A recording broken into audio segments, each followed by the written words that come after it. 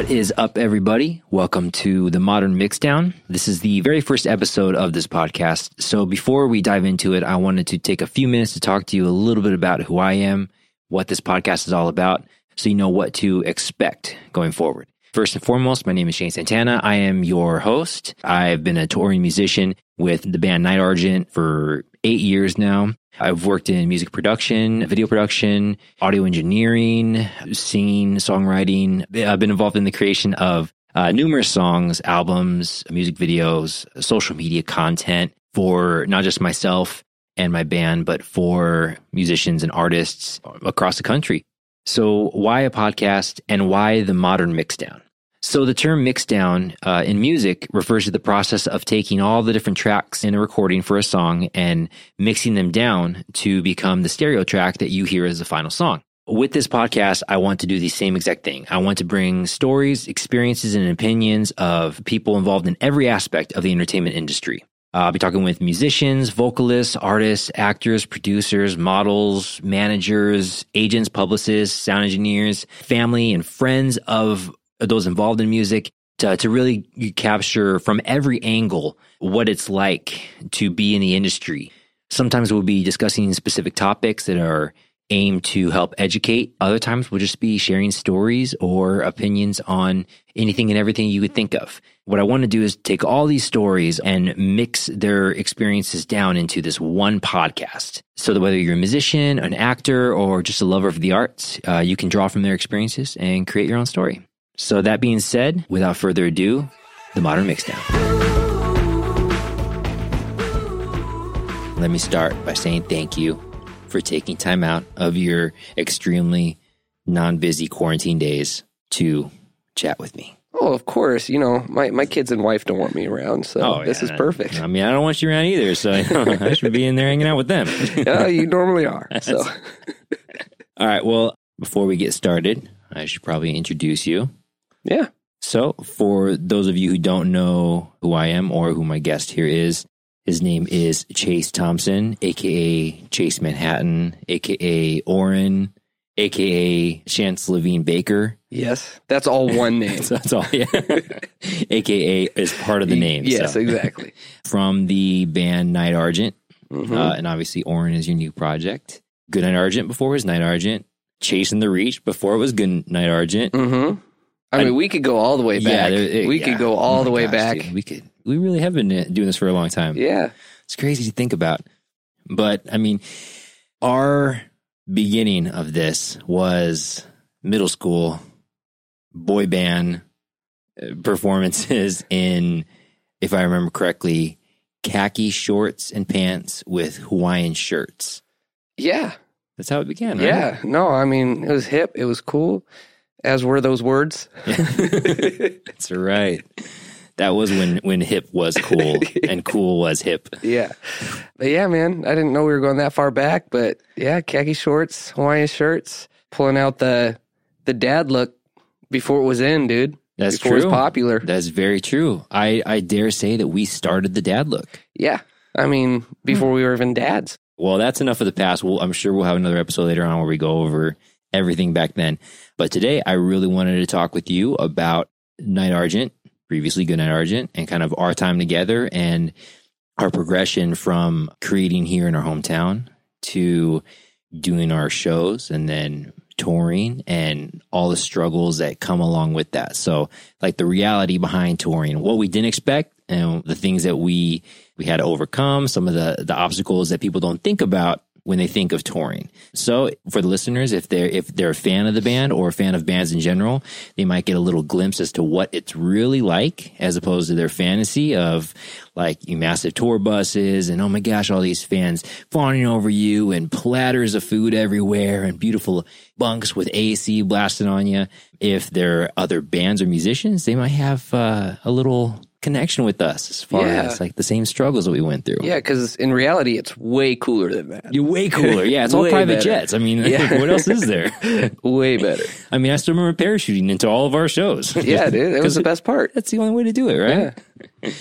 So to begin this off, 2012, you called me up I was down in LA. I was living my life down there, and I was in a band called Burden of Proof at the time. And, I remember that. Yeah, a great group of guys, and we would get together and we rehearse for hours and hours. Rehearse until we got too far into the beer, and then we would do a little less rehearsing, a little more talking and joking around. But it was great. I mean, and it kept the music thing alive for me while working my career down there. But then you called me up and you said, "Hey, I'm giving one more solid push to the music thing, to the band thing, and I really need a crew together that's going to take that leap with me and really commit everything." And after debating about it, I mean, you convinced me on it, you sold me on it, and back here I came. So just it kind of is like a pretext for our listeners. Talk to me a little bit about what happened to get you to that point. We briefly touched on the past, like where we started from, and between then and 2012, which is about 8 to 10 years, I would say that I definitely wasn't the most inherently talented in some aspects, in the aspects that I would have liked to have been. So I spent a good part of that decade, the aughts, I think they call it, good part of the aughts, trying to improve in the areas that I felt I needed to improve in to become a viable performer. And obviously there was always the hope that, I'd find a good team or someone to kind of help me along the way. Yeah. And I had a lot of great mentors in between that time. But by the time we got to 2012, I had built up some solid connections in the industry, people I respected, some live performance experience, songwriting, recording. And I felt like most of the trial and error that I had gone through had prepped me for, it's like, okay, I wasn't interested in being a solo performer.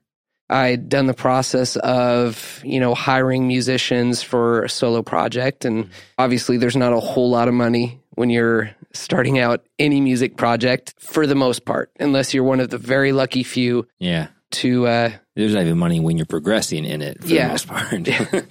But continue. I was to the point where I could put together a project, and I had luckily played with some like-minded individuals that I could put together a band that had a shot of hopefully what I thought then at the time was quote-unquote making it in the industry, which meant arena tours and number one hits. Right. In my head, that was making it. Yep. That was the requisite, the prerequisite for being a popular band. Yeah. Oh, how things change with time, huh? Of course, also the music industry was in a different place. People were buying music. Oh, yeah. iTunes was huge, man. And, streaming was, you had Napster. You had to start with. And then, these streaming sites started popping up. But yeah, it was a different time. But I had gotten to a point where I wanted to give a good shot at it. And I realized that one of the most important parts of being in a band is liking the people you're in the band with. Yeah. Especially starting out when you're struggling and grinding and, spending countless hours together. And, I had made music with you off and on. We'd been best friends for a long time. You were my best friend. Yeah. I won't speak for you. Thank you. But we had been best friends, for a while. I had moved back here. You were living in LA for, a few years, and we didn't talk a whole lot. We would catch up. But I knew you loved music, and I knew I loved hanging out with you. And I was like, you know what? If I'm going to do something like full on, I wanted to at least offer you a part of it because selfishly, I would thoroughly enjoy your company, through the process. Yeah. That's when I reached out, man. I felt like I had this project that had some good potential, and I wanted some good dudes at my side. With what we achieved over the last 8 years, I'd say that you were pretty spot on, and there was a lot of potential to begin, like with your level of creativity. That obviously was the brainchild for all that we grew it to be. But I think that your recruiting and the people that you pulled together to make the band and what it became, I think it's I think you did a great job. I think obviously me. Yeah. Tops. No, I'm just kidding. No, but really, I think you got together people that, especially in a smaller town like this, it's difficult to find people that are so focused on the same kind of goal. Everybody has their own idea of what they want to achieve and how to achieve that. So Goodnight Argent at the time is what we started as. Obviously you, myself, Jeff Stahovsky, and Evan Taylor. All local boys here. That's how it began. And we had the very talented Mr. Michael Buer as our still hired drummer at the time. Yeah. So, but then obviously later on, as any of the people that know the band or follow the band know, Zach Burrell was our final drummer. He's the one that came in, and obviously multi-talented guy, plays everything, sings, raps, beatboxes, break dances. The guy does everything, but Snapchats. But I mean, obviously a killer drummer, and he really filled out like that last missing piece of the puzzle that we needed for someone who was going to go on tour. But so 2012 is when we first start. I remember flying back, and the first little show run that we did was with a local group, Run From Cover. Oh, yeah. Other good friends of ours, Zach Mason, Stephen Donnelly, Andrew Luttrell, so all these great guys, and Michael Buer, obviously, as well. I remember getting into town, and we were going to be playing a show within a matter of days, so I had to come out to the studio and essentially learn all the material like that. And it was great, but it was kind of my first real experience with that level of publicity from a band like that. Because our band, down in LA, we played shows, but they were, smaller shows in front of, crowds of just our friends and family. That was really about it. But here, I remember one of our first shows together was the Knitting Factory in Spokane. Oh, yeah. Which was a pretty big venue. So that was pretty awesome. But going through the rest of 2012, we were able to take some pretty cool trips together. Yeah. Starting off after that initial tour run, we went to Vegas. And we recorded our Vagabond. The acoustic set at the Palms. Yep, the Vagabonds in Vegas thing, Then shortly after that, is when we brought in Zach full time, and we went on a tour across the country, over to through St. Louis and to New York, up to Rhode Island, if I remember correctly. Yeah. And then we branched back across the United States again. We were gone for quite a while, and that was our first exposure to that length of touring. So, as far as I know, that was your longest exposure to that kind of thing too, right? Yeah. So how much of that do you recall being what you thought it was going to be versus, what it actually became to be? I don't think I was thinking about it like that at that time, because I did have no experience, and I knew what the goal was, and I saw it as a stepping stone. But because that was a tour, we weren't touring with another band. Mm-hmm. This was something that booking agent had kind of put together with different colleges, universities. It felt like to me, it didn't seem like a tour the way that the goal was, where it'd be touring with other bands. It was a very interesting route to kind of, cut our teeth on the road, especially for Zach, it was his first time ever leaving the state. That's right. It was a very interesting experience. And I think I was just kind of so excited about being on the road, playing shows, that I had no expectations. To me, just being on the road was the experience of it. And honestly, I probably blocked out most of the bad and held on to most of the good, and done so with a lot of the stuff we've done, is just trying to, because that's the only way you get through it, man. Yeah. During some of those days, the only way to get through it is, just appreciate the good parts. Oh yeah. But yeah, that first tour, like I said, I didn't have very many expectations, but I'd say that the best, most memorable part of it was just the traveling with my bros, with the dudes. That's where we really got to know each other as a band. No, and all the funny little quirks that would later become pet peeves and such. But, oh yeah. But yeah, I guess you have a very good point. We didn't really know each other all that well, except for obviously you and me. Mm-hmm. But the rest of the guys, we were all kind of learning each other and figuring out what we were all about. But no, I mean, that, I think that was a great tour for that, because there wasn't a lot of pressure. It was pretty laid back, and there were a lot of cool things to see. We went to St. Louis and we saw the arches. Oh yeah. In St. Louis. Obviously, New York City, is New York City. Oh yeah. And I think we were there for 4 or 5 days, mm-hmm. and we had the subway passes that our manager at the time, Paul, gave us. Oh yeah. And we just went all over and explored. And we'd break up into groups at times, but for the most part, we all hung out together and just went and tried to experience everything we could and squeeze every last drop of awesomeness out of that trip. Yep. It's that 20s energy, dude. Oh, yeah. Yeah. Oh, gosh, that's weird to think about. Yeah. God, we're old. Yeah, but no, man, it was an experience, and the things we got to do in New York.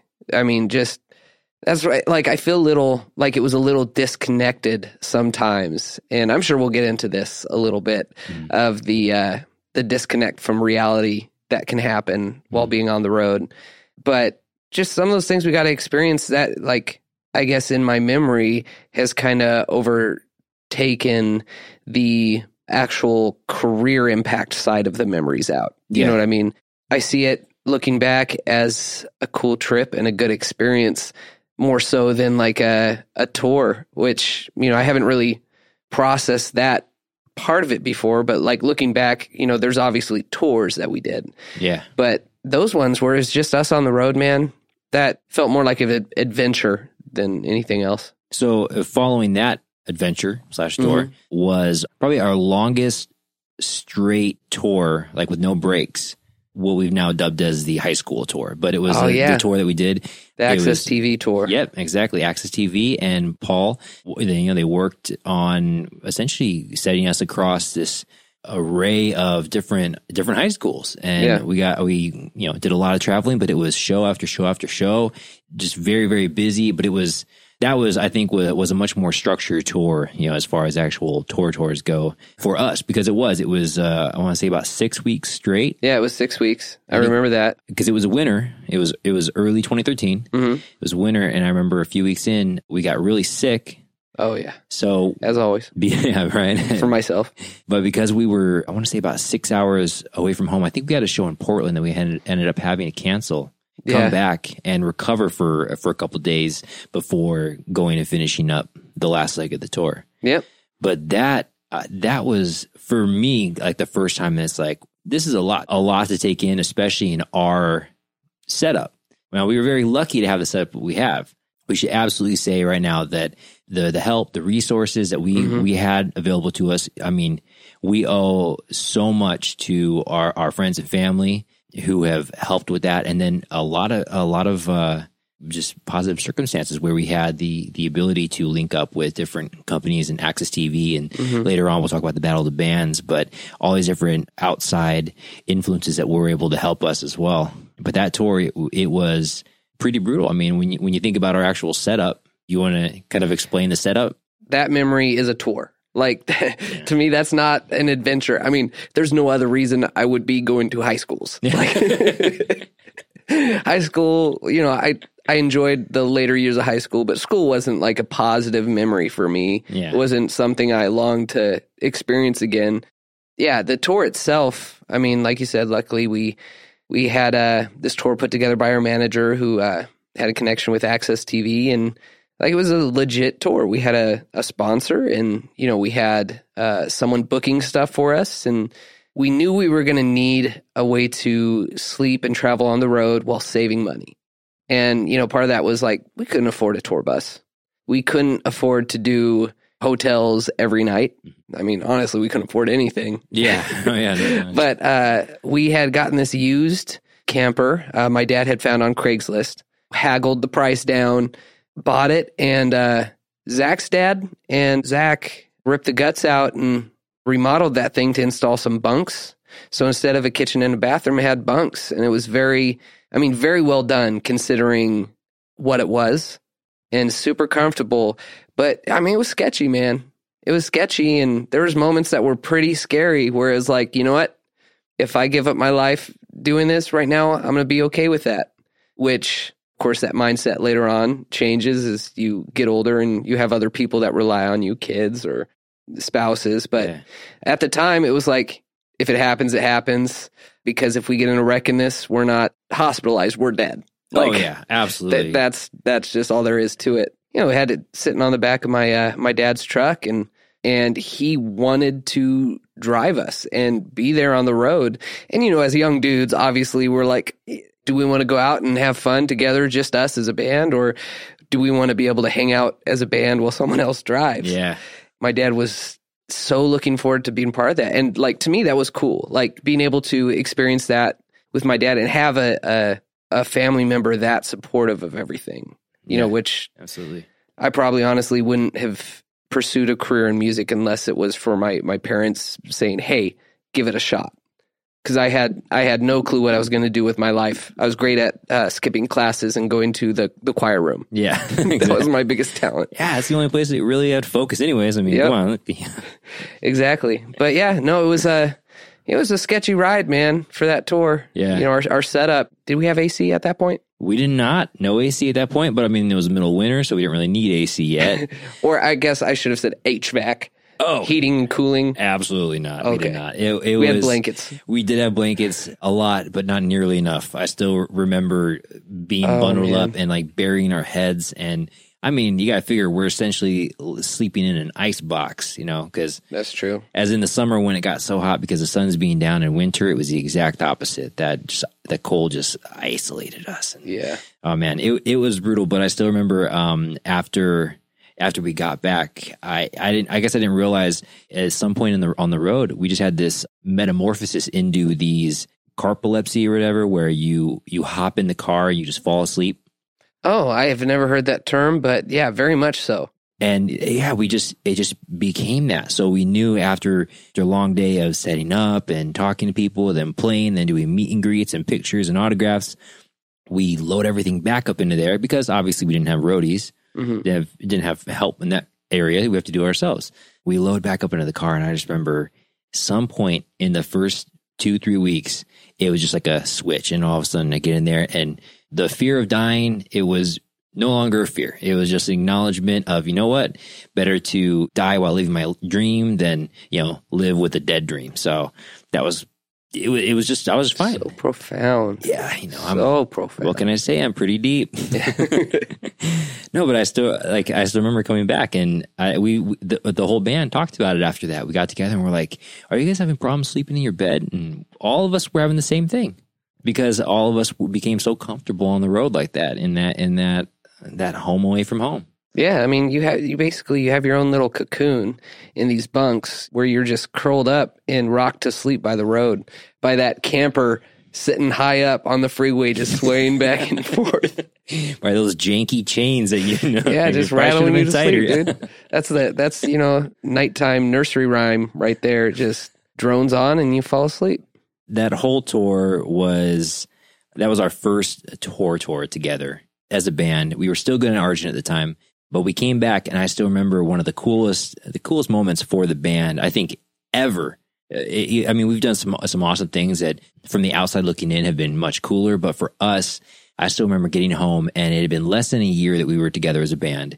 We come back the very last show of that tour after playing like 30 shows, you know, back to back to back to back. We come back, we're just perfectly rehearsed. We know our parts inside and out, forwards and backwards. We could play the set with blindfolds on. Mm-hmm. We play a show at the Richland High School Auditorium here in our hometown and had hundreds and hundreds of local people come out just to support us. Afterwards, I think it was our longest autograph photo session ever, spanning over 4 hours. It was insane. You know, we were already exhausted, but the energy from the crowd kept us going. But that was, I think, one of the coolest things and one of the biggest acknowledgments from the local town that we were doing something special. And we, you know, had the chance to progress to something better than ourselves. Oh, yeah. No, and I think especially since, you know, you hear the whole thing where you're never appreciated in your hometown.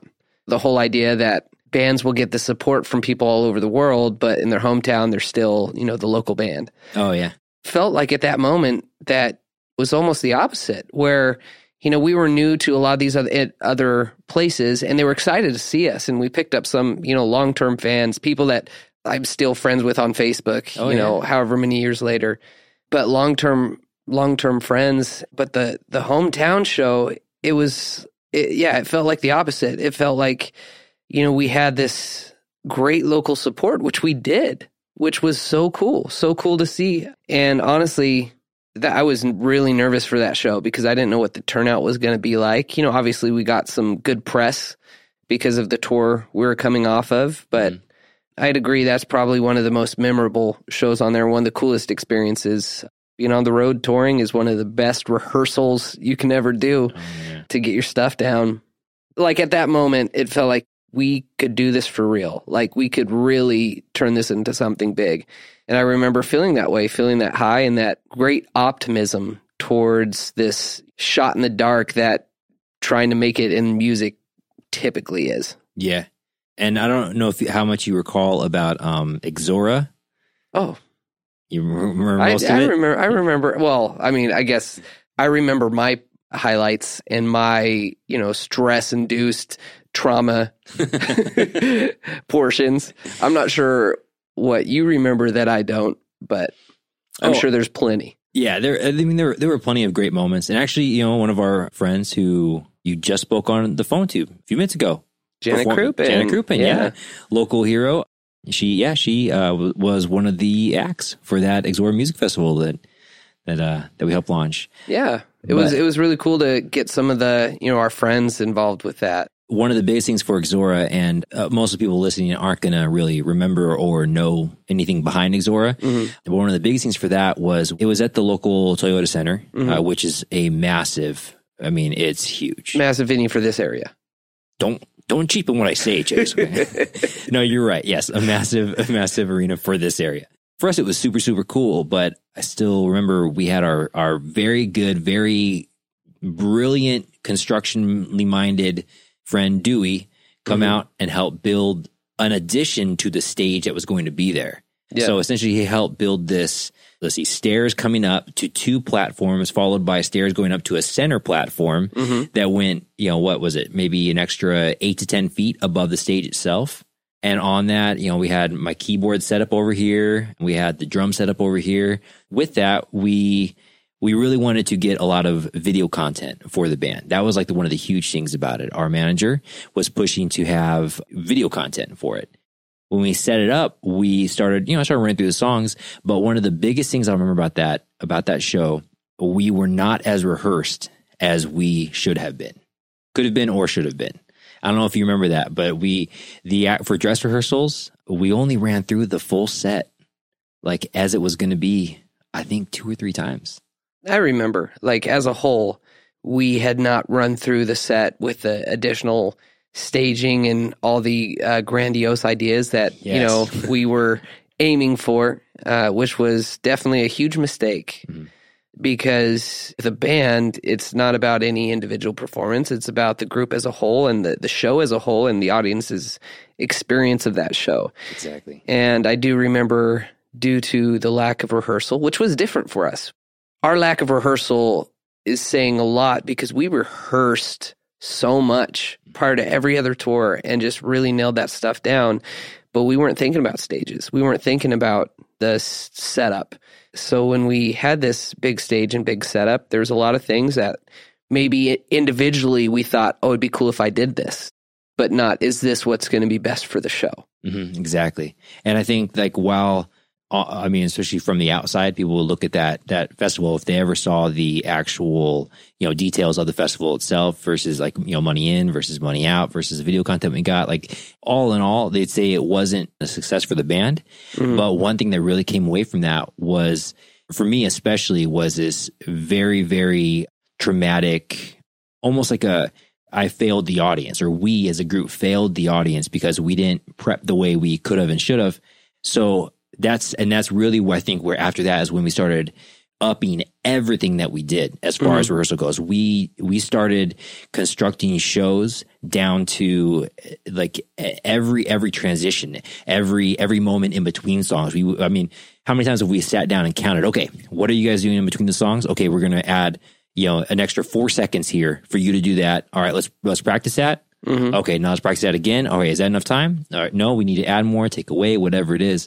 And we got to this point where our shows, no matter how tired we were, no matter if we were hot or cold, whatever it was, our shows began to develop this almost like a military efficiency, which, later on with the Warped Tour stuff, that saved us. Oh yeah, numerous times, hands down. We got it to the point where it was, second nature to go through those steps. And we definitely spent a lot of time preparing, which, even though Exora, which it was a failure, it was a huge, massive failure for what we wanted. Yes.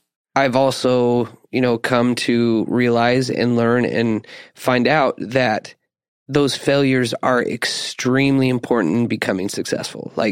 So huge to be able to go through something like that, and instead of beating yourself up and just dwelling on the failure part of it, is like, how can we be better? How can we do better? How can we grow from this? And I think we grew in so many ways after that. And that's when we made the transition from Goodnight Argent to Night Argent, was around that same time period. Yeah. If I remember, because we also realized, hey, it matters what we wear.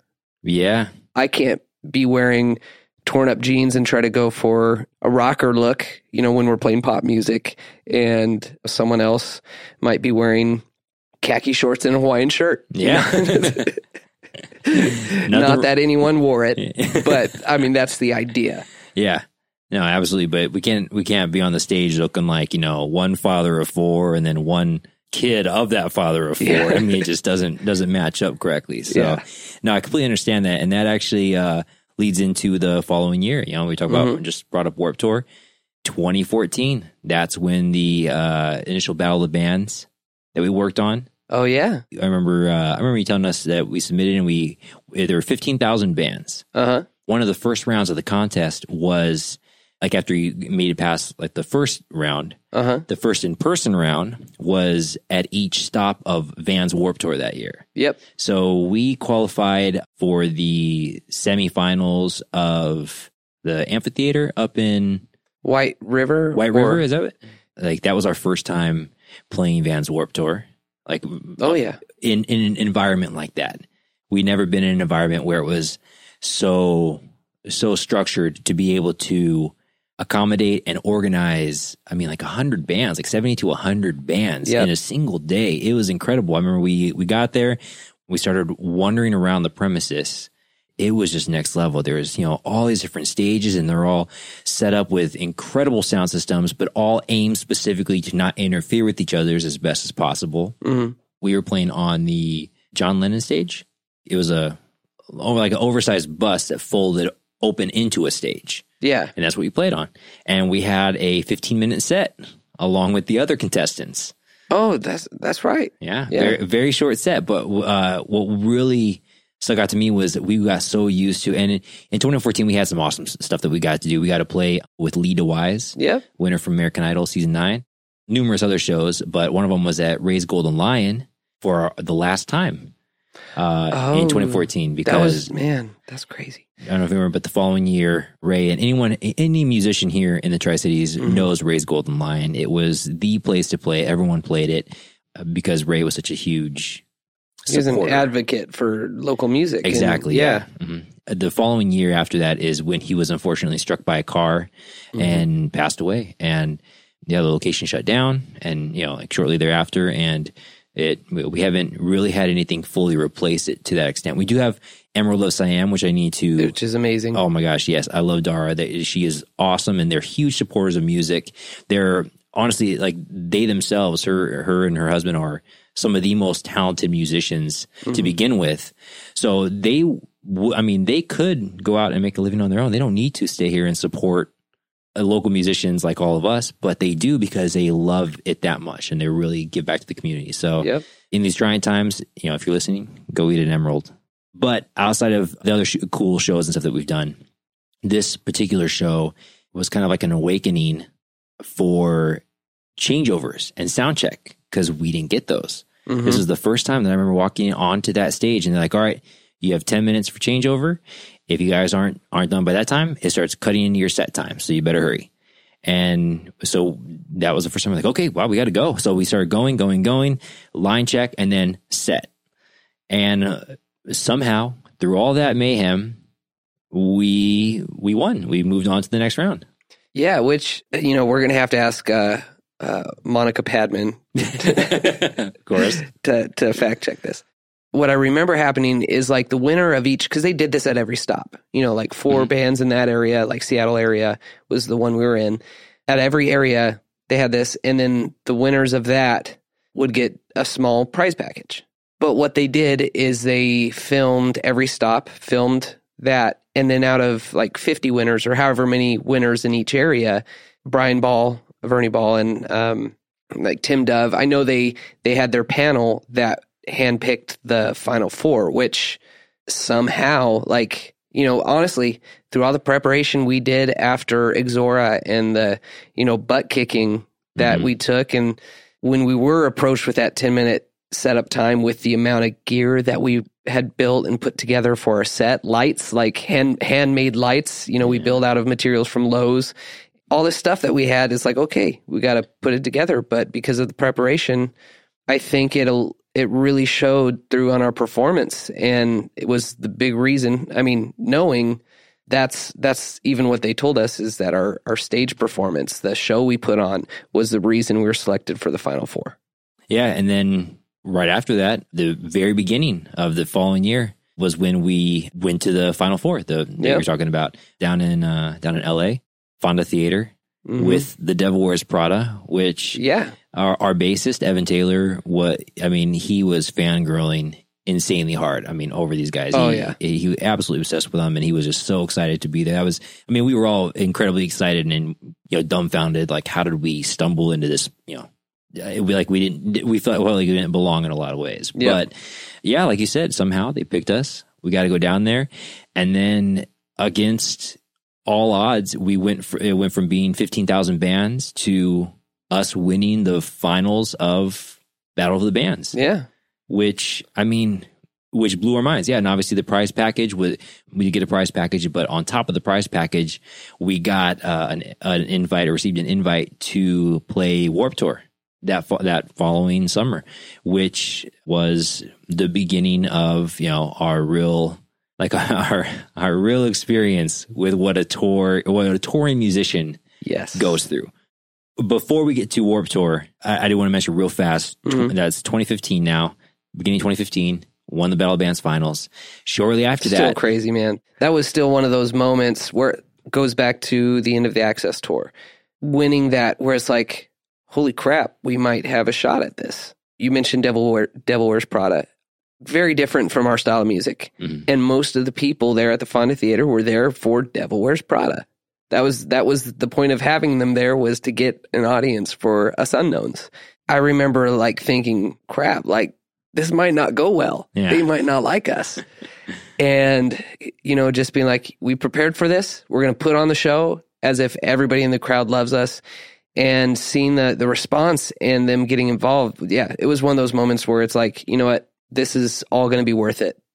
And that it was. Yeah. You were spot on. But yeah, I do remember how almost self-conscious we were, because our sound was nothing similar. I guess you could categorize them both partially as rock, but we were very poppy rock especially by comparison. You're comparing a very light gray to black and saying they're the same color. So they're both grayscale, but yeah. As is was most of our promo material at the time. Yeah. Before we get to Warped Tour, which will be, most of our advice will come from Warped Tour, most of our reflections will come from Warped Tour. Early 2015 is when we went down to South by Southwest for the Quantum Collective Southwest Invasion. World Arts. Now, I really want to mention this because right after the Devil Wears Prada, performing with them, we got to perform with X-Ambassadors and the Zombies. Yeah. Along with a handful of other bands that several of us were fans of. But yeah, those were definitely the highlights. Oh, yeah. Yeah. And I remember we got to talk to them backstage. We were hanging out in the green room, all of them together, and just like, wow, how did we get here? They had a big kiddie pool filled with beer, and they had the platters of food. It's what you would dream of, being on tour and doing shows would be like. It's just insanely talented, polite company, and all you can eat and drink of everything that you want. It was surreal. And a lot of that had to do with World Arts, was the company that sponsored that particular thing and had us on. And with that, they streamed the entire show live, and we got to perform, live from the South by Southwest Invasion, which was insanely cool. And now, I wanted to mention that because that, I think for many of us, was the high of what we could expect from tour. Yeah. This is how it could be. Yep. And then Warped Tour. So Warped Tour, we talked about it. We played the one show the year before, but then the next couple of years we get to play on Warped Tour for longer stints. Yeah. You've already told everyone about the camper and how that setup was. I think people want to know a little bit more about what it's really like, because Warped Tour, we saw the bands that had tour buses. Yeah. We talked to them about how much they cost, and oh my gosh, that's absolutely insane. So no wonder, only the big bands had tour buses. Yeah. Without that, our experience was much, much different. With Warped Tour, we were happy just to be there. I mean, honestly, it was one of those marks where it's like, this is a life goal. I had been to a Warped Tour the decade prior, and it was one of those things where it was a dream at that time. So actually being able to be there, we definitely felt like the freshmen hanging out with the varsity players on the team. There was a little bit of that self-conscious, like, oh, which bus is yours? The camper? Like, there was that little bit of that feeling where it was like, let's try to make friends with everybody, not be too white trash. Yeah, in the meth lab trailer, of course. Yeah, exactly. But yeah, no, it was definitely an awakening. The other thing is, we weren't represented by a label. At this point, we had parted ways with our manager. Prior to that, we were self-managed, and we were invited on. We weren't hired to play Warped Tour, I would say. Mm-hmm. We were invited to participate in Warped Tour. And considering the situation, I'm super appreciative of everything that we got to do while being there. But, we didn't have the food passes, because we didn't purchase them, which, retrospectively, probably should have sprung for the food passes. Yeah, but of course, at the time, being broke and not having a label to back us for the food passes was a huge thing. Yeah, but not even that was something we thought about before going out. Like we like, we'll have to eat. Okay, we can just eat food on the way. We can just use some grocery shopping and store it in the camper. Yeah, the no AC, no heat camper in the dead of summer. But yeah, I mean, that was it was eye opening. With Warped Tour, it wasn't, hey, you roll up behind the venue, walk your gear on, walk it off. Like some of the spots, I mean, you were walking, upwards of a mile carrying heavy gear. And when you had the type of setup that we had, which we definitely, we went all out with everything we did. It was like, why not? Yeah, put absolutely. Everything we had into it. So we were carrying lights, we were carrying auxiliary drums, like all this stuff. Both ways, because we didn't have roadies. We didn't have people hired to do that, and we wanted to dress the part of the band. So, we were wearing our black jeans and, black shirts in the blazing sun, carrying heavy gear a mile both ways. And it was grueling. Mm-hmm. But I know for myself, every minute of it, I was just like, it's so cool we're here right now.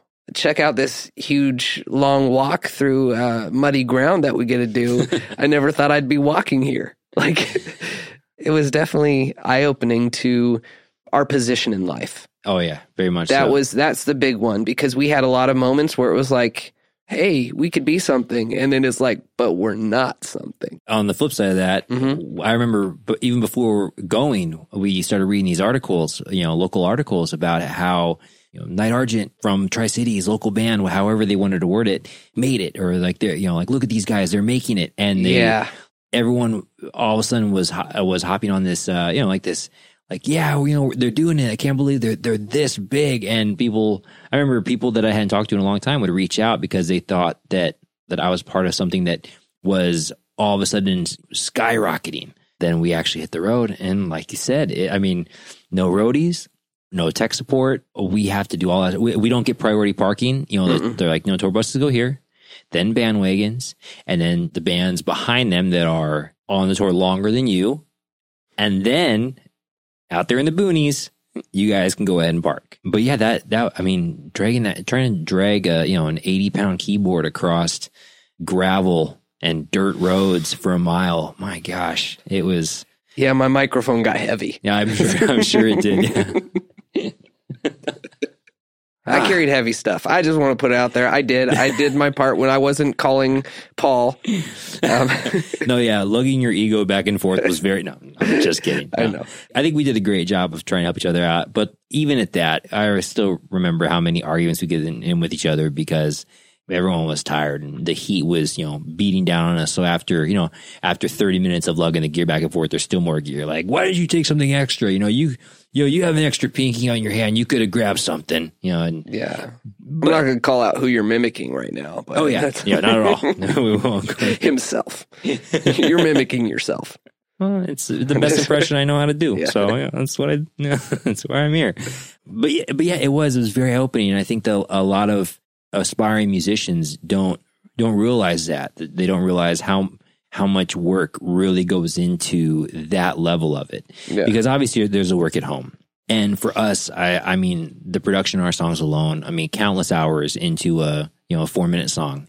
But then the level of production we wanted to put into our live shows, people see the final product and think like, wow, they must be naturals. But especially after Exora, like you said, rehearsing the same song into the ground until we're literally on stage, during rehearsals exhausted, but we can still do the entire thing without missing a single beat because we know it that well and we rehearse it that well. On top of all that work that goes into before you even hop into the car to go on tour, then we get there and through the heat, through the grueling heat, through the long days, because you wake up, it's the heat of the morning. Yeah, we have to lug the gear over to the stage. We have to communicate with the sound guy, make sure that he's aware of what we're doing. We find out our set time because it changes every day. Yeah. And then we get with our publicist and they let us, they tell us, okay, you're going to be doing an interview here. You're going to be doing a meet and greet here. You're going to go, publicize your show here. So we have a set schedule for that entire day that, is really demanding. And then after that, we have to go back. We have to play our set with full energy. And then we have to do the meet and greet after that as well, which is always, phenomenal. We all love that, obviously. But, and after that, then we have to start loading out the gear. And then after that, it's dinner time and it's late and we're exhausted. We lay down, go to sleep, wake up in the next city and do the same thing again. And it was just, back to back to back, just work all day, every day for a 20, 25-minute set. Yeah. And that's all we got to play at the time. The Warped Tour workout plan. Yeah. Oh, yeah. I think all of us, there wasn't a single Warped Tour where we didn't lose at least 10 to 20 pounds. Yeah. Just, heat, sweat, all of it gone. Yep. It was incredible. But like you said, if you love the music, if you love performing, that's, it makes it worth it. And you feel so fortunate to be there. Those grueling things don't seem nearly as grueling. It's so true. So then later on that year, we also had our first show at Gentlemen of the Road. Oh, yeah. With Mumford & Sons. Yeah, and the Foo Fighters. Yeah, dude. So Gentlemen of the Road went the other direction again. It went away from that grueling experience. We pulled up, we played the first night. So the main stage wasn't even open the first night yet. But we were on essentially the secondary stage on the main street. I remember we pulled up right behind the stage, everything that we wanted to do during Warped Tour. Yeah. Right behind the stage, had security right there. We were able to unload and leave our van, leave our trailer right there. Unload, get up on stage. We got, all of our sound check stuff. We were fed and taken care of. And then we get to play down in Walla Walla, Washington at Gentlemen of the Road Festival in front of maybe 1,000+ people that packed this street all the way down. Yeah, no, that was an awesome moment. That was a really cool show. I mean, that's definitely one of the, like you said, the other end of the spectrum. One of those moments where it's like, this is how we want it to be every time. Yeah. Yeah, obviously, things like that can't last one night. Yep. Back to reality. Oh, I don't know if you remember, but actually during 2015 Warped Tour is when we met Mr. Mike Mowry of Outer Loop Management. That's true. We were non-represented at the time. We didn't have a label, didn't have management, and we were working with our publicist at the time, Stephanie. Yeah.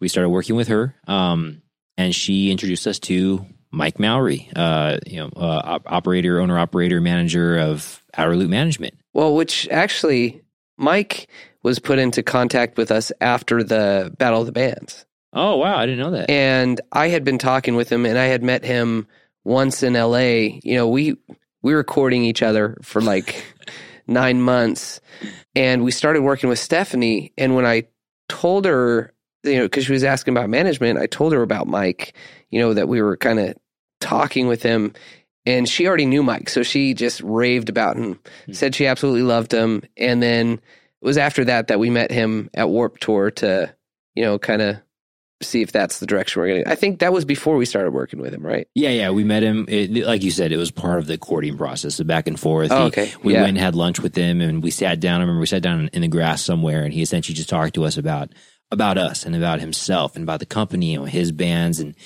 like us and what we want to progress to, and what our goals are and what he thinks he can do, with the band. Like if we work together, or the things we can achieve. Yeah, he had a good pitch. Yeah, he really did. So, later that year is when we iron out the rest of the details with the contract and sign with Outer Loop Management officially. Which actually, I noticed I'm wearing the Outer Loop shirt from final year of Warped Tour. So anyone watching this on YouTube is going to see that shirt. Yeah, represent. So we signed with him, and then that's when began the progression towards our EP releases and really kind of trying to structure everything in a progressive, career-minded way. We were doing that beforehand. We were working to improve ourselves and better ourselves and our performances, but we didn't really have much of an idea on what to do. We didn't have much of an idea on what to really invest our time into, I feel like. Yeah. And I think partnering up with him and having, Stephanie's our publicist, two of them together helped focus us and really, push us towards what we needed to become. So the following year, let's see, we actually went back to South by Southwest again. I don't know if you remember that. Played a couple shows down there. We had numerous local shows. A show with James Otto, another local the firefighters hero. Fundraiser. Yeah, that's right. We did that over here at the track in Pasco, which is ironic because James Otto, for those of you who don't know, is from nearby here, from Washington. Benton City, that's right. Yeah. But he's a country artist. And now our drummer, Zach Burrell, himself has become an established country artist. Yeah. Very talented guy, but kind of go-to opener in this area for James Otto. Oh, yeah, he just opened for him, that was last year, wasn't it? No, that was early at the beginning of this year. Wow, that's so crazy. My memory's my memory's garbage. But it's just crazy that, like it was the band playing with James Otto before, and then, years later, Zach Burrell by himself playing with them, same kind of setting. Yeah, it's crazy to think about that progression and how, how it was almost like foreshadowing for what Zach would become. Oh yeah. I mean, I can't mention all the shows that we've done because there were a ton of them, man. Yeah, there's so many, and working on all of our different music videos and stuff, which we'll delve into on a different episode, I'm sure. The following year, we released our self-titled EP, and this was the official rebranding of our band. Night Argent. Now, we did rename the band to Night Argent before Warped Tour of 2015. As you pointed out earlier, we were actually giving away the EP for free at Warped Tour, but only at Warped Tour. Yep. Before the release. So people that came to Warped Tour and came to see our set, they received a free copy of the EP. If they wanted it, we didn't force it upon them. Yeah. But they received a free copy of the EP before, almost a year before it was actually released. And an official release in April of 2016, followed by a couple exciting adventures. We went down to the Roxy, played the Roxy in LA, as we wrote with Mr. John Feldman. And that was part of our Warped Tour package as well, was being able to go down and write with him. Led to, several songs on our next EP after that. And then later on that year, we went back to Warped Tour again. And This was our second year of Warped Tour. It wasn't quite as long as the first year of Warped Tour for us. Yeah. But what was really cool about it was that cool, quote unquote, we had AC. Yeah. That was huge. But what was really cool for me, at least, was that we knew what to expect. I mean, we weren't veterans, but we almost felt like it because of how... we knew what was going to happen. We knew how torturous it can be at times, how grueling it can be, but then it wasn't. It was great. One of the stops that really stuck out to me was in Vegas that year. Oh, yeah, with the Hard Rock. Yep, the vinyl. Mm-hmm. So that was our first time that Warped Tour allowed us to play inside. We played inside this beautiful lounge in the Hard Rock of Vegas, which was absolutely incredible. But that year, I feel like we just, all things together just kind of came, just worked. We knew what we were doing. The music was there. We had our EP release. We were able to promote it. We saw spikes in our social numbers and our following. Everything was going well. Yeah. We started getting to that point where everything was going well. But then I don't know how much you recall of what happened later that year, but we did part ways with our guitarist shortly thereafter. There were a lot of things that were building up over the years, obviously, but yeah, we try to make it as amicable as possible. No matter what, no matter how necessary that separation was, it still did create this void. I mean, it was not an easy decision. I mean, we had been through a lot, as a unit, and it was one of those situations I remember, where it's like successes along the way, I should say. And the high that you get from that, it's a double-edged sword, because you come home and people talk about this post-tour depression. Like that's prevalent through musicians and performers when you finish a long, hard project that, it's a relief, but then there's that void, that little bit of like post-tour depression you get. We were all kind of feeling that a little bit, and, there was tension. And there was moments where it was like, okay, well, it kind of feels like the band's falling apart, and there was some infighting, and, it was one of those things where it was like hurting yourself in order to save yourself. Mm-hmm. And it was tough. We were like family, and there was, frustration on both sides, but, it really was necessary to move forward in a healthy way as a group. Yeah. Yeah. It was, like you said, kind of left this void, and we had spent so much time rehearsing and perfecting this machine, and you take a part out of it. It's like, okay, how can we get this machine to still work as efficiently? And it was definitely a transitionary period. Like you said, it was extremely difficult, and it wasn't something that we just, decided on overnight. It was something that we were at this, essentially just this breaking point where we knew that, it was the end of the road. Things could not go on as they were. Yeah. So something had to change. So, but after all that was obviously very, very difficult. But after that, it took us a little bit, and we ended up working with two great guitarists after that. Mm-hmm. One, Mr. Justin McDonald from Eclectic Approach, who, we've known them since before we were a band. So, those guys are, and that band's incredible. And two is the very talented, now living in LA, Mr. Liam Ross. Yep. Of Royals. Yeah. That's right. Or has he moved on? I know he was working on a new project as well. I don't know. I think it's both. Both? But yeah, Royals, very talented, band. And Liam, local kid. And I had worked with him locally with a band here, when he was a high schooler, and just one of those super talented dudes. That whole band, they're talented. No, he's doing great for himself. Follow him on social still. And after 2016, separation and kind of the trying to recoup the four of us at that time, obviously started focusing inward, and we started doing things, trying to do band trips together to try to, build this.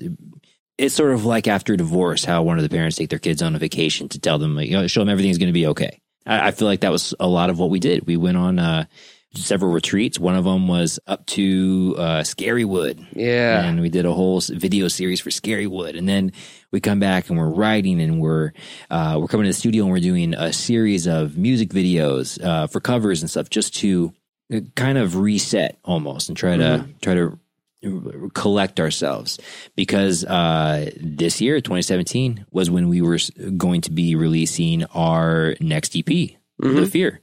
So we had a lot of build up to that and to releasing the EP. 3 of the songs on there were co-written with John Feldman. Yep. I remember all of us really feeling like this was going to be like a large next step for us. Yeah. We had all the pieces in play. We had us together. We had the music. We had the style, the imagery. We had the social media content. We had the publicist. We had the booking agent. We had the management company. Everyone working behind the scenes to make this happen. And I mean, I'll allow you to share kind of where that went and the downfall behind all of that. Yeah, well, thanks for giving me permission. You're very welcome. Never mind, I take it back. We were in such a good spot. And, that was one of the things I was very aware of. It's like, okay, we have a chance with what we've built, the foundation we've built as a band, to take this to the next level. We have the team around us, which we didn't have prior to that. A lot of this pretty much everything we did, it's like, okay, are we making the right decision? I don't know. Let's go for it. Yeah. Where now we had people telling us what the right decision was and us kind of taking our hands off the wheel and trusting them to, to handle things. What I felt at the time was a very solid and very experienced, well-documented experience team. Yeah. And so it was a bit of a relief where we were like, hey, we get to focus on us, the music performance. Like, that's what we love. We've lost a part and we're trying to figure out how we fit together. Let's focus on that and let the team do what they do best. Mm-hmm. We were very conscious about how we were going to release these songs. What order, let's create the cover art. We brainstormed the cover art on one of our retreats to, our better to know you retreats.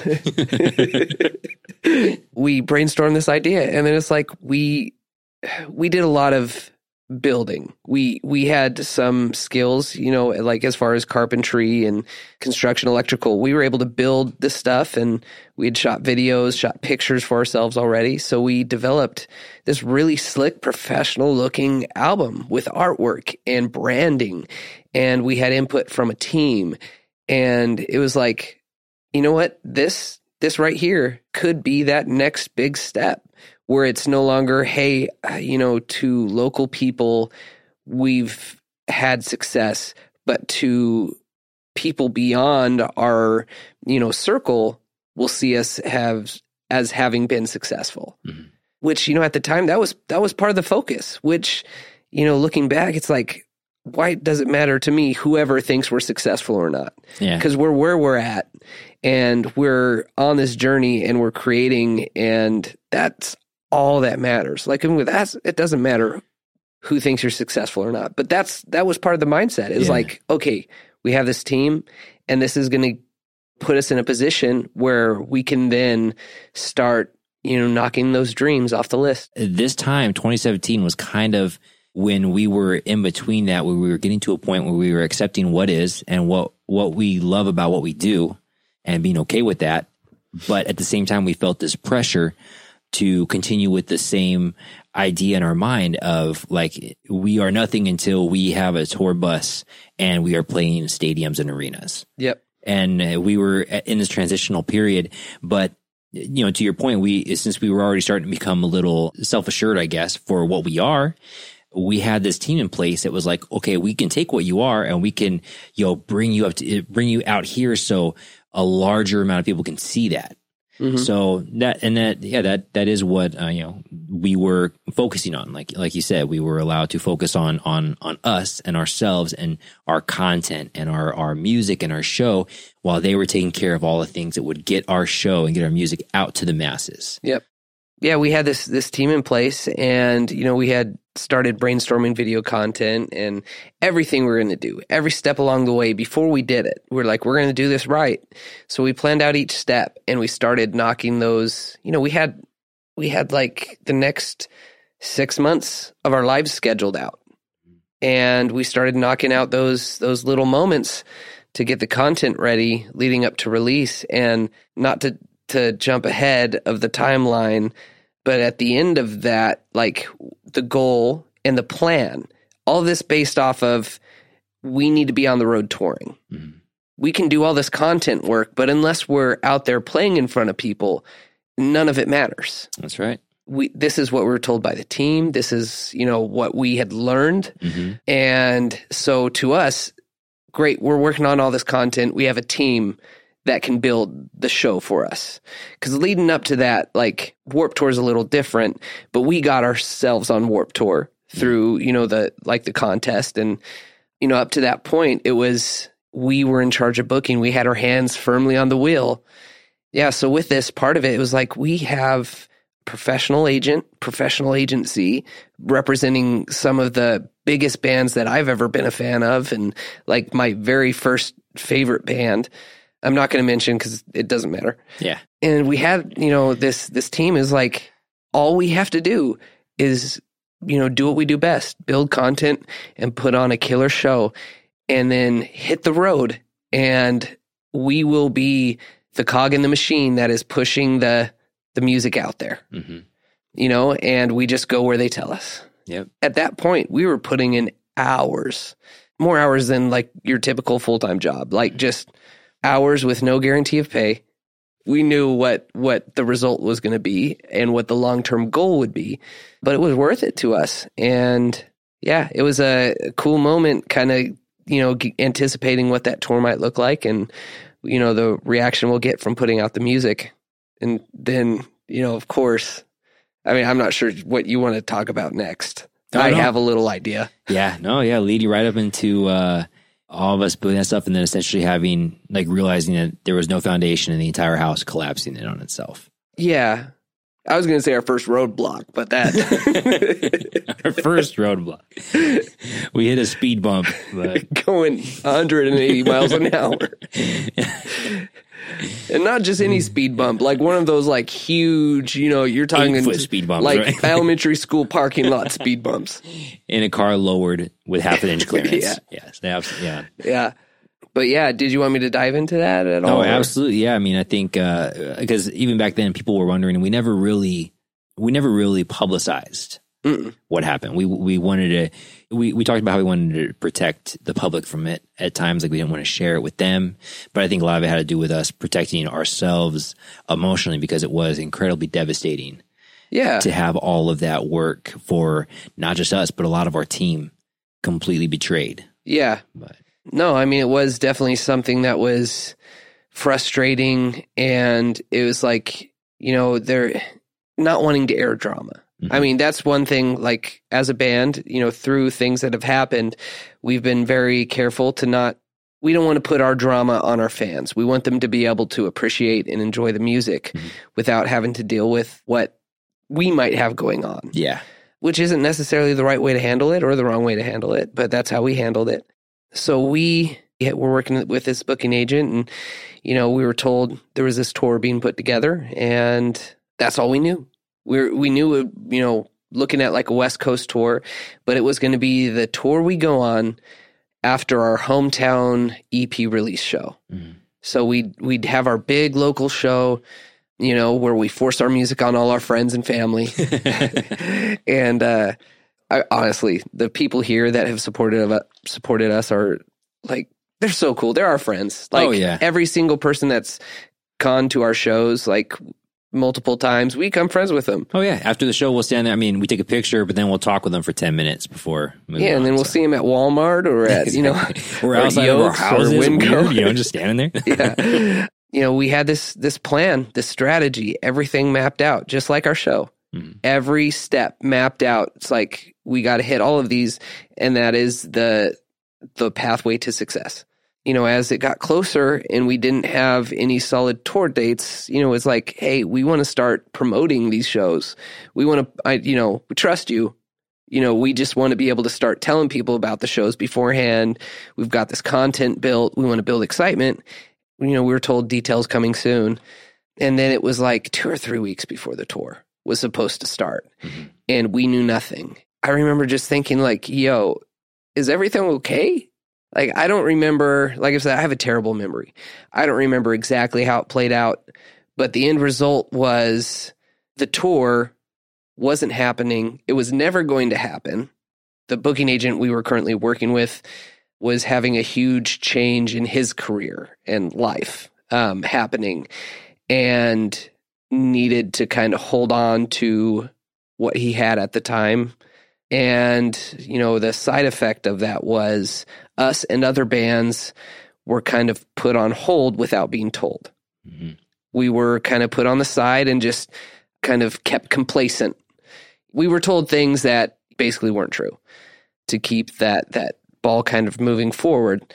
So there we were, 2 weeks before our big CD release and plans of touring with no tour, no booking agent. And it was one of those things where it's like, okay, we'll tour later.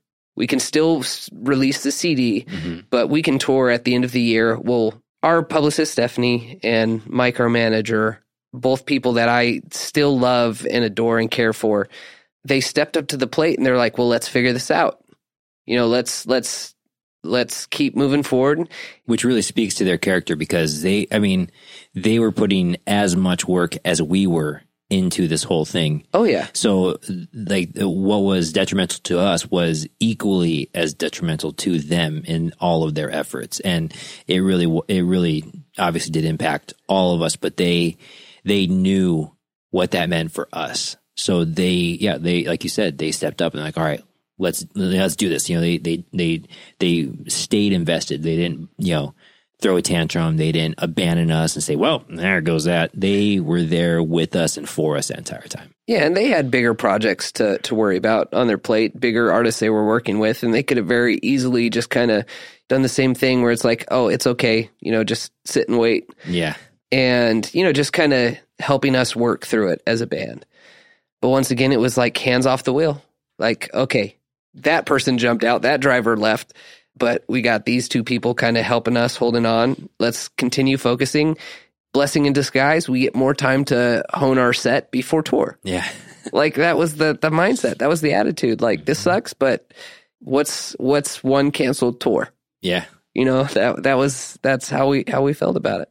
Yep. And then, that obviously did that. I want to say that was kind of the tipping point for us in our mindset of, we talked about earlier about making it, about what making it is or was for us initially versus what making it has become for us now. Yeah. We always thought, early on, we thought Night Argent was going to be the vessel that carried us to this point of stardom. But what we realized, well, at least what I realized, and I think we've talked about this numerous times as well, is that it became the vessel to get us to a different end game and gave us, it got us to this, to a very similar career, but something different than what we would have expected when we first started it. It was, instead of it being the end all, it was a transition for us, or is a transition for us. We're still Night Argent, but obviously we're just, our priorities have reshifted. Yep. But I do remember shortly after, because we were all obviously devastated and really didn't know what to do with ourselves. We, we tried to put a positive spin on it, but we had invested, countless hours into what was now non-existent. And shortly thereafter, we did have a very cool opportunity to play at, the first ever Tin Ambulation Festival up in Spokane. So that definitely helped. That was a couple months after the fact, but that definitely helped and reassured us that we're still a band. Yeah, which that festival I think was the first booking we had with the new agent who our manager Mike had connected us with, and like I said, he helped us through that transition, and it was just great to have someone kind of help us find, because we worked hard to get the team that we had. Yeah. Finding a booking agent that, believes in you and is willing to, put their neck on the line for you is rare and difficult. Yeah. Especially when you're trying to make a name for yourself and you don't already have a name for yourself. Yeah. Tin Fest was one of the first bookings he got for us. If I remember correctly, I may be wrong about this, but I'm pretty sure that he had actually reached out to us about Tin Fest before we were working with him. Yeah. Like he had actually before it was official. Yeah. And so we weren't even he didn't owe us anything. He wasn't obligated to us in any measure, but he landed us this festival gig as kind of like a, hey, here's this. How would you like for me to continue doing this for you? Yep. And that was great. That was, especially after what we just went through, that was huge. It was a huge vote of confidence in him right off the bat. But yeah, Tin Fest. And then after that, it was when we, almost immediately after that was when we announced our, upcoming tour with Social Repose. Oh yeah. Yeah. Anyone who follows the band remembers kind of what happened with that, but essentially we announced that tour, and it was going to be our first what would you classify as, like a supporting tour? Support tour. There we go. And we were all super excited for it. It was going to be great. We were ready for it, and they were overseas doing one part of their tour, and they were going to come over, and we were going to do the domestic leg with them. The East, basically hitting everywhere on the East Coast. It would rival our longest tour. I think it was longer than our Access tour. It was. Yeah, I remember because it was, we just really started talking about the Access tour and what we did right and what we did very, very wrong. And because we didn't want to make those mistakes over, when we're all the way across the country. and we can't just, like when we got sick, we were able to come back home. Wouldn't be that kind of thing there. So we were trying to plan out all that stuff. And this was going to be the replacement essentially for our EP tour. Yep. But unfortunately, that did fall through. By no fault of our teams at all, but not by the booking agent. It was not even by the other artist booking agent. Just yeah. It was just an unfortunate series of events that prevented the artist from continuing with the next leg of the tour. Yep. So that was a very fresh repeeling of the scab that was just healing from the previous injury for us. Yep. But we still, after that, we still stayed as a band. We tried to stay strong and try to face forward and move forward with that. We did play a few more shows after that. We worked on more songs and more content. The following year, 2018, was our first time playing the Benton County Fair on the main stage, which local bands had never been able to do. That's something that was brand new. Some local people here that were organizing that reached out to us and offered us that because they wanted to make it an annual thing. Like one night every year of the fair, they wanted to have local acts. Yeah, and highlight, local acts in the area where, that main stage was reserved for nationally selling artists. Mm-hmm. So yeah, that was one of the coolest moments because I remember, playing the fair with you, like I think on hay bales. Like we performed like straight up on hay bales before at the fair when we were teenagers. And then to go from that and, having that memory and playing on main stage could mean a lot of things depending where you're at. But it was a massive stage, professional sound, best lights, like just one of those stages that imagine playing on when you quote unquote make it. I mean, it was definitely an interesting performance. Yeah, it was. I feel like it was the first time since Exora that we were far less prepared than we should have been as a group. That is true, but I think a lot of it has to do with we didn't finish fully healing from the wounds that were caused by the double tour falling through, which was huge. I mean, that really did impact us a lot, and I think that really did affect us. But strange side note for that real fast. Yeah. That night at the Benton County Fair, that was 2018, that particular night at the fair, my current girlfriend, I've been dating for, since 2018, later in 2018, she was actually there at the fair that night. Mm-hmm. She saw the band on the big screen, and she immediately walked away because she was not interested in the music. Fast forward a matter of weeks, and we meet and start dating. Yeah. And then she put two and two together and realized, oh, you were there, and I didn't care about your music. So, yep.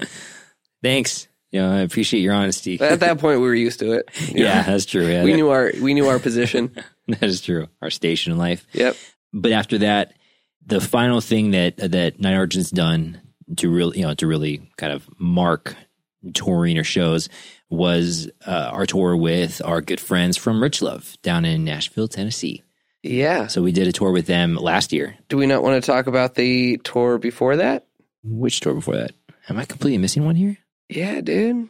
Abigail Breslin. Oh, well, I want to talk about that. And there was another one too. I just wanted to mention positively Rich Love last year. They sort of had a similar thing where someone that they were working with initially to create the tour with us. And the tour was branching around. It started up here in the Northwest for us. They started it beforehand. It was going to loop back down around all the way over to Nashville and end in Nashville with them. Yeah, because it was a tour they were putting together, and they invited us to be a part of for that leg, and which we love them as a group. So it had been a while since we kind of had done a self-booked tour, even though it wasn't us self-booking it, but like a self-booked tour. Yeah, I think we're looking forward to the potential that the tour held. Oh, absolutely, yeah.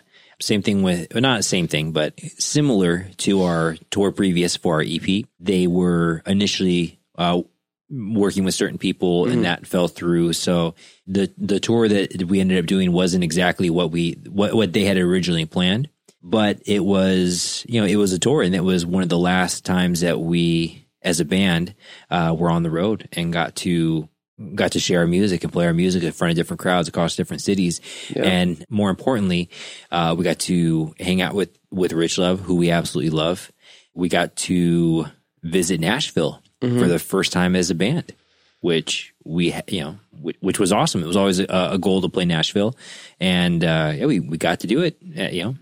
Yeah, we did it.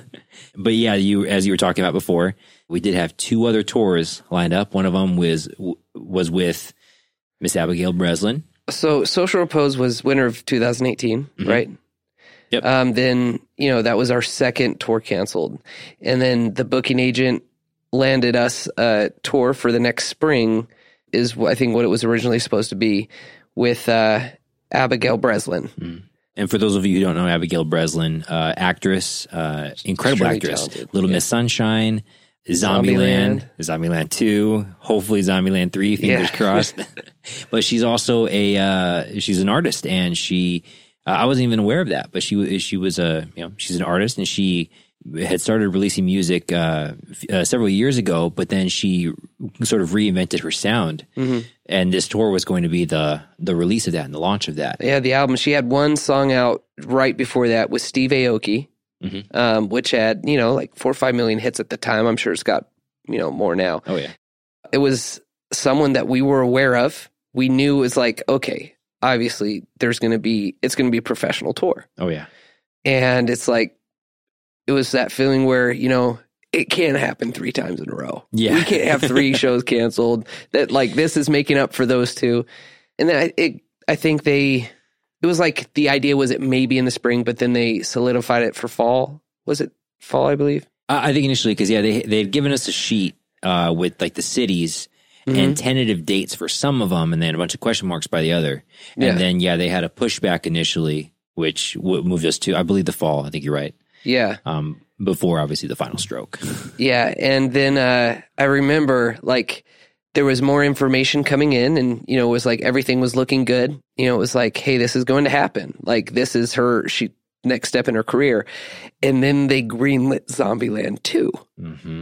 And we were like, we saw that we didn't hear it from our management or her management. We just saw, the news article, Zombieland 2 is happening.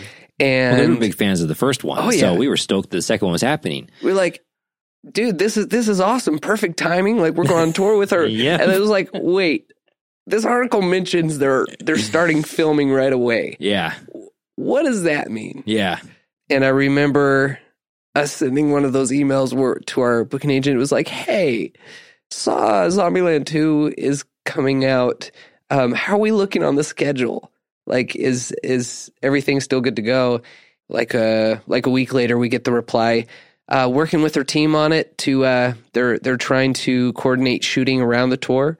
We'll let you know what it looks like. Might have to push back to, midwinter. We'll keep you posted. Yep. And every follow-up email was along those lines, like, hey, they're still trying to make it work with the team, until the final email is, hey, they couldn't coordinate it around shooting. And then there's going to be the press junkets and everything leading up to the movie after the premiere. This tour, hopefully, if it happens again, we'll let you guys know, and maybe we can make it happen. Yeah. So we held out hope that it was like, okay, got pushed back. Obviously, she's really, record this album. She's going to release it. Yeah. But yeah, it was one of those things where it's like, okay, that's the third one. Simultaneously, almost, was another band who I feel incredibly bad. I can't recall their name right now. An overseas band from Europe that was going to be making their debut here in the States. Yeah. We were going to hop onto their tour as well. So we were with the booking agent. It was crazy to think that we had, at a point in time, we had 3 tours in the canon. We had the prep for Abigail Breslin's tour, the prep for the tour from Europe, and Rich Love. Yep. I remember us like coordinating, all right, this is perfect. We're going to spend anywhere from 4 to 6 months on the road this year. This is great. And obviously, both those fell through, not just with Rich Love's, which was still great, but what we were hoping for 6 months became a few weeks.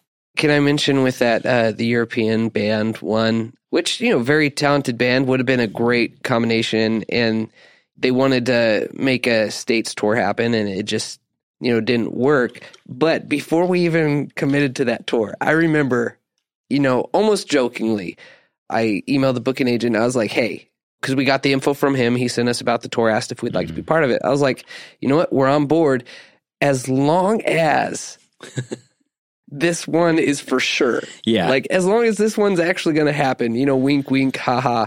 Yeah. The booking agent wrote back. He's like, dude, there's no way this one's not going to happen. Yep. Of course, there's no way he can guarantee that. It's not his tour. He's not the one. And I know he was probably doing it just because, like us, it was like, how? And there's no way. Statistically. Yeah. There's no way 4 could fall through. Yeah.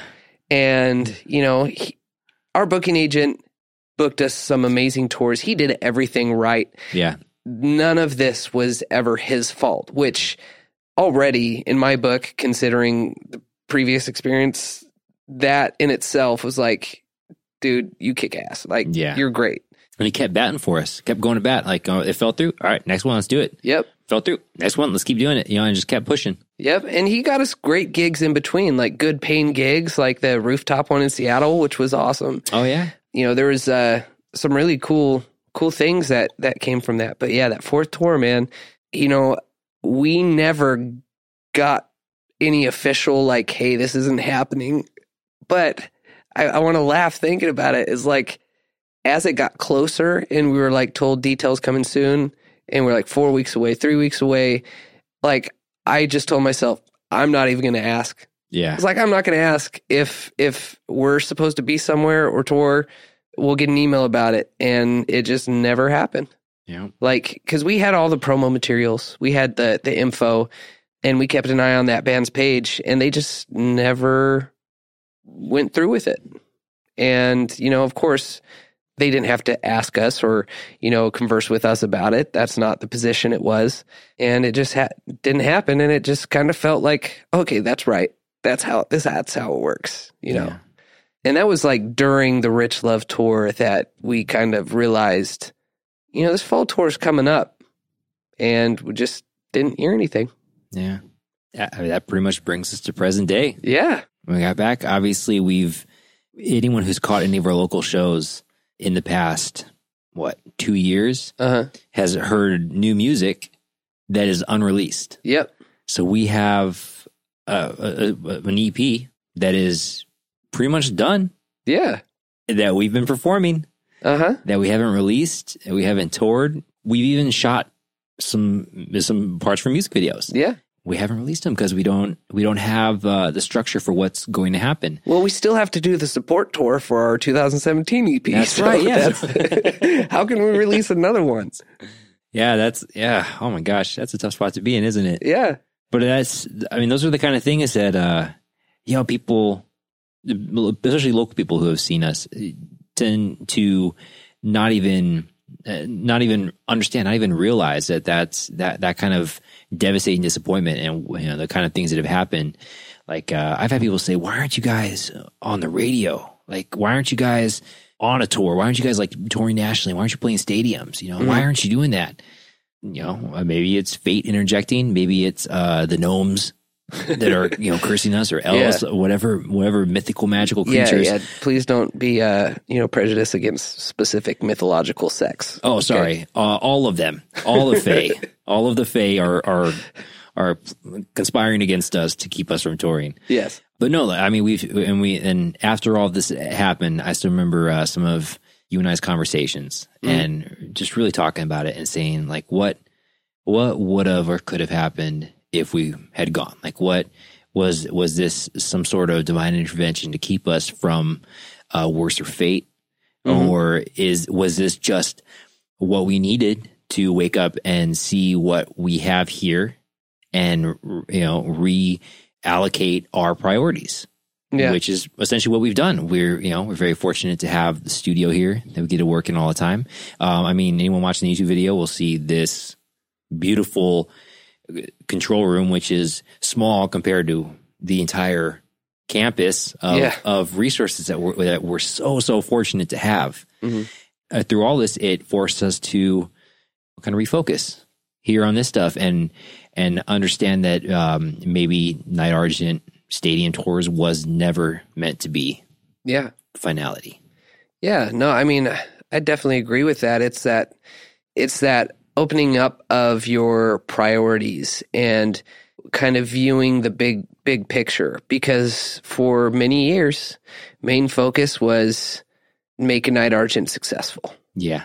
And that was the focus. And we had a lot of, great reviews on our music, a lot of great feedback. One of the reviews we did get was like very backhanded compliment. I think it was like probably the review that hurt the most. I mean, not that it hurt, but it wasn't just trashing us. Yeah. They weren't just haters. They were being very kind, but very real. Yeah. And they basically said, like, if you're looking for a polished, well put together pop, shiny pop rock album to consume, this is great.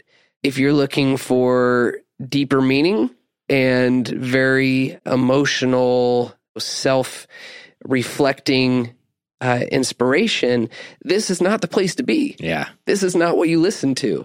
Honestly, I still, it's when the focus was, hey, how can we be successful, rather than, hey, how can we create something that is going to better the world or better ourselves or the people around us. That's what we get. You get something very shiny, well put together, and well polished on the outside. That's just hollow on the inside, much like a lot of the plans that were laid through the tours and the booking agent. It's all well and good, but unless there's substance, what's the point? Yeah. That's very well said. Well, thank you. Hold on, let me look at the rest of my notes. Next page. Flip the cue card. I still think after the Rich Love tour, our last tour as a band, not last show, the last tour that we've had as a band, not to negate the possibility of future tours. After that, I remember a moment of reflection where I was almost embarrassed about my own ambitions in the band and kind of the narrow focus, kind of short-sightedness that was necessary at times to keep the band moving forward and to have that tunnel vision to create what we were trying to create. But realizing that it's like, man, there's so much more. Like, even in music, there's so much more we can be accomplishing and creating outside of Night Argent needs to land that tour to push this album, get sales so we can do more tours and more albums that are only focuses to get more. Realize it's like, okay, well, we can stay a band and go back to like, hey, let's create what we love, do what we love to do, whether it's here, whether it's on a tour, whether it's, for ourselves. Let's create something we love and that, people will hopefully be impacted by. Couldn't agree with you more, man. Before we wrap up, I just wanted to have you answer one quick question. I know there's too many to count, but out of all the road show tour memories that we've created, just tell us one of them that sticks out to you so much. Like it's just that's one thing that you will never forget and you'll always remember. Oh man, that's tough. With your terrible memory, there should only be 3 to pick from. So, I mean, oh man, can I do kind of like an amalgam of memories? Absolutely. Like every single memory that is us hiking, longboarding, exploring someplace we've never been, like 12-year-olds in the woods, like just no cares, like, grown men skateboarding through a new town, looking for food with backpacks on. Like, dude, that to me, I never got that in my childhood, like that experience. Because that's not the type of people I hung with. I did musical theater and, that had its own great experiences, but I didn't get that kind of freedom, as a kid in that sense. And man, it was awesome. Oh yeah. Those experiences with you guys, that would be the highlights, not the shows or after the shows, but the in-between moments, like the journey part of it. Well, what's really funny about you saying that is that about 4, maybe 5 years ago, we did an interview. They asked each of us in the band for our own input. Like if you could give one tip, one recommendation for any artist, any band that's going to go on tour, what's your recommendation? And your recommendation was explore. Oh, really? That was your recommendation was explore. Go out. Don't get caught up in the monotony of day to day, sleep, wake up, work. Whenever you have those breaks in between, whenever you have a day off, don't just sit. Go explore. You're going to be in areas that you may never be in again. We talked about this before. We were driving past Mount Rushmore on the way home one time, 30 minutes out of the way. And your dad was like, hey guys, we're passing Mount Rushmore. You guys want to stop and see it real fast? Who gets to say that? I mean, how many people get to say that?